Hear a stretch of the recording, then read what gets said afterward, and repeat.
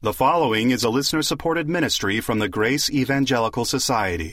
Does John 3:16 mean trusting, relying, or clinging to Jesus? And when was Zacchaeus eternally saved? Why won't God listen to a man's prayer if he mistreats his wife? Hello there. Thank you for tuning in today to Grace in Focus. This is the radio and podcast ministry of the Grace Evangelical Society. You can find out more about us by going to our website, faithalone.org. We have many articles about our free grace theology. There are blogs and videos, past episodes of this podcast, and our magazine, Grace in Focus. You can find them all there at faithalone.org. Now with today's lightning round of questions, here's Bob Wilkin, along with Philippe Sterling. Well, y'all, I have a bunch of questions. And Philippe, I'm going to try to get 3 or 4 in this one show. Are you ready? So it's like the final fireworks, It's the lightning round. It's the lightning round. All right. They're kind of questions I think we can answer briefly. First of all, Mark asks, does faith in Christ in John 3:16 mean trusting, clinging, and relying on Jesus for eternal salvation? Well, John 3:16 says, "For God so loved the world that he gave his only begotten Son, that whoever believes in him will not perish, but has everlasting life." I don't know of a single translation that translates into English John 3:16 as whoever trusts in him. Or whoever clings to him. None of them say clings or relies on him, right? Yes, it's just a simple matter of being persuaded of the promise he makes, that it's true. My answer then, or our answer to Mark is no. Faith in Christ in John 3:16 does not mean trusting, clinging, relying, unless those words are synonyms for believing.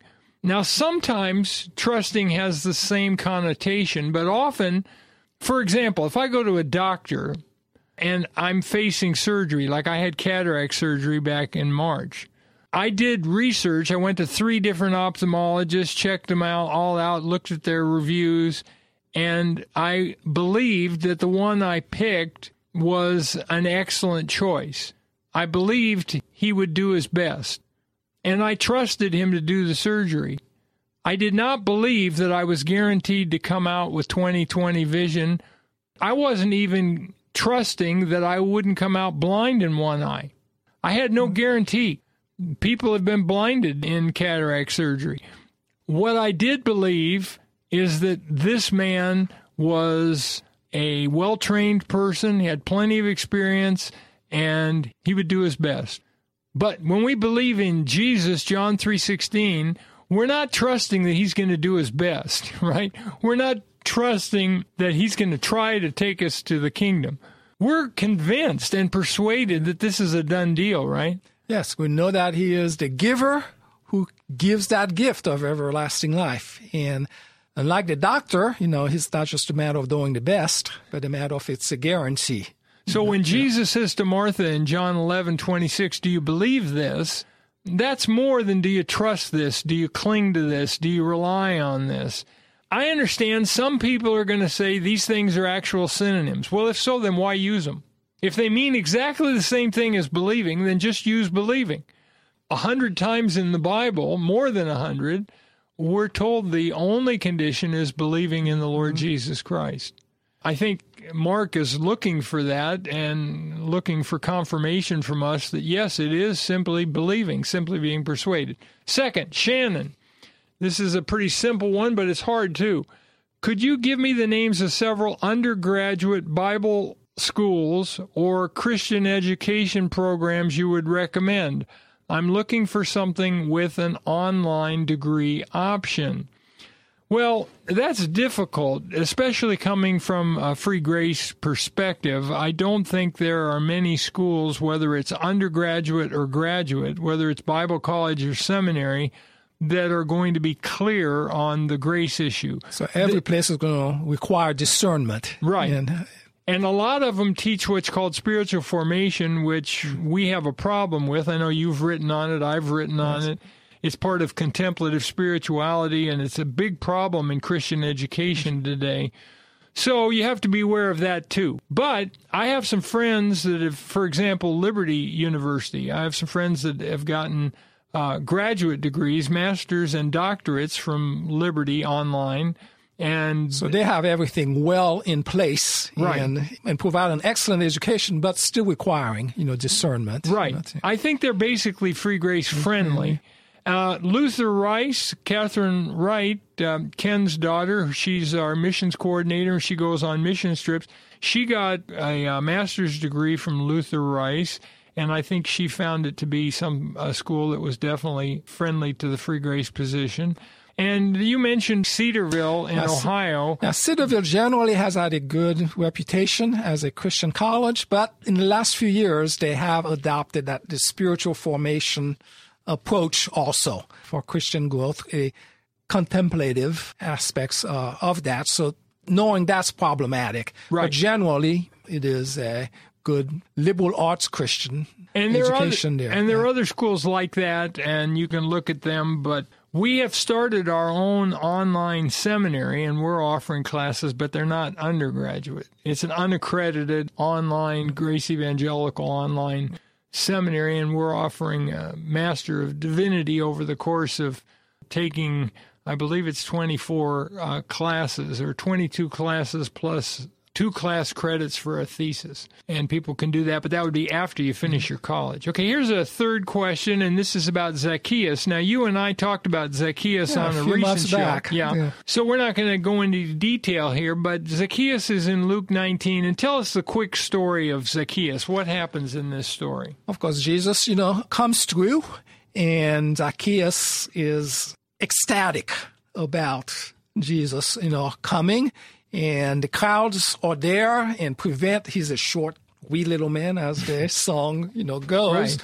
And so he can't see Jesus through the crowd, but he anticipates where Jesus is going to walk, and there's a sycamore tree there, and he climbs up, and so has a good view of Jesus. And Jesus deliberately comes to where he is and invites him to come down and says, I'm going to go to your house. Right. And have a meal with you. Yeah. Which would have been problematic, for the Jews there concerning Why? a tax. What was his Zacchaeus job? was a tax gatherer. He was a chief. So he hurries down and joyfully, invites Jesus to his house, sits down and engages in, I guess, a good conversation over a meal with him. And finally, at some point, he says, Lord, I'm going to do this. I'm going to return fourfold whatever I may have overcharged people. More than that, I also give half of what I have for that. So he even doubles what the law required in terms of giving back, what you have defrauded anyone. So, and then Jesus says, marvels at that, and he says,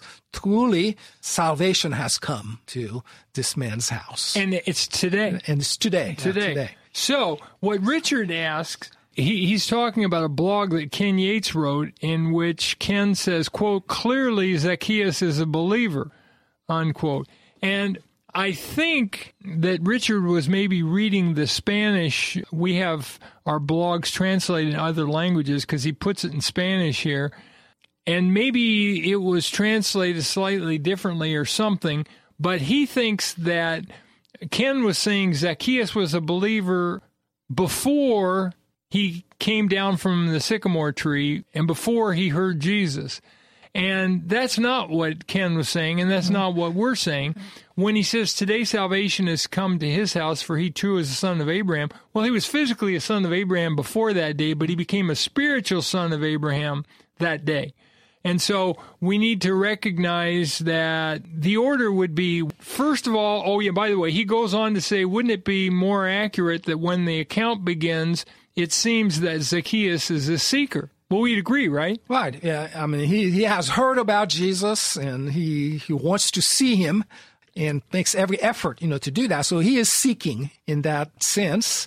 And at some point, he comes to believe in Jesus. So he goes from being a seeker to a believer. To a believer. And then after that, he seems to say, okay, I'm going to, in essence, follow. He becomes a follower. He becomes a follower. Yeah. And that's the sequence it should be for all of us. Yes. Seeker, believer, follower. Okay, very good. Thanks, Richard. And if we have time, we're going to try to get one final one. This is a tough question, but I think we can get it in.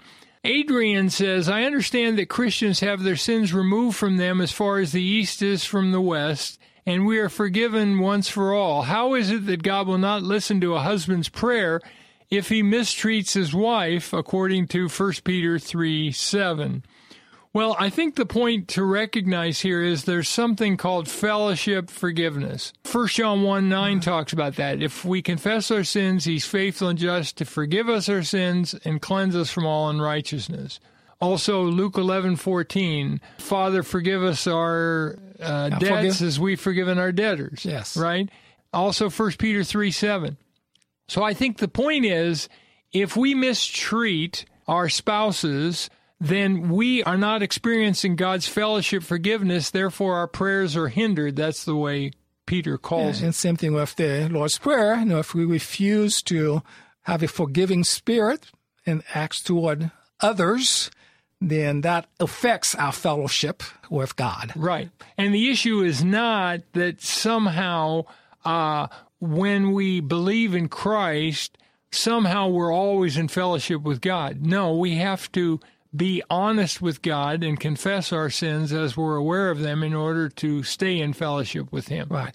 Now, it is true that, the death of Christ, He is the Lamb of God who has taken away the sin of the world. Right. He is a propitiation for our sins, and not for ours only, but also for those of the whole world. So the barrier of sin has been removed. So that's no longer the issue for anyone. Right. If that's what Adrian's talking about, that's John 1:29, 1 John 2:2. Right. And that's a done deal once for all. And that's true of the unbeliever, too. Right.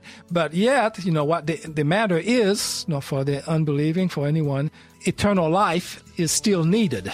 Absolutely. The barrier of sin is removed, but everlasting life is needed. And once we have everlasting life, we do not have unending forgiveness. We have to confess our sins. Now, there's the issue of, is there such a thing as positional forgiveness?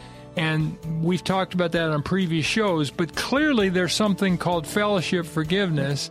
And that's what 1 John 1:9 is talking about. And that's the issue in 1 Peter 3:7, is that if a believer is out of fellowship with God, then his prayers will be hindered. If he's mistreating his wife, then he's not in fellowship with God, and that hinders his prayers. Well, thank you, Adrian, and thank you, Philippe. This has been a fun it's been good to be back with you again. Yes. And with everyone out there. And we'll look forward to having you again soon. And in the meantime, keep grace in focus. Are you interested in finding other Free Grace believers just like yourself in your area? On our website, we have a church tracker. It's an easy-to-use map that will help you locate those other Free Grace churches that might be in your area. It's at faithalone.org. That's faithalone.org. We would love to hear from you. Maybe you've got a question, comment, or some feedback. If you do, please don't hesitate to send us a message.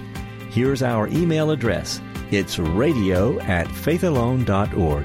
That's radio@faithalone.org. On the next episode, in the kingdom, some believers will rule and some will not. Will the non-rulers be jealous?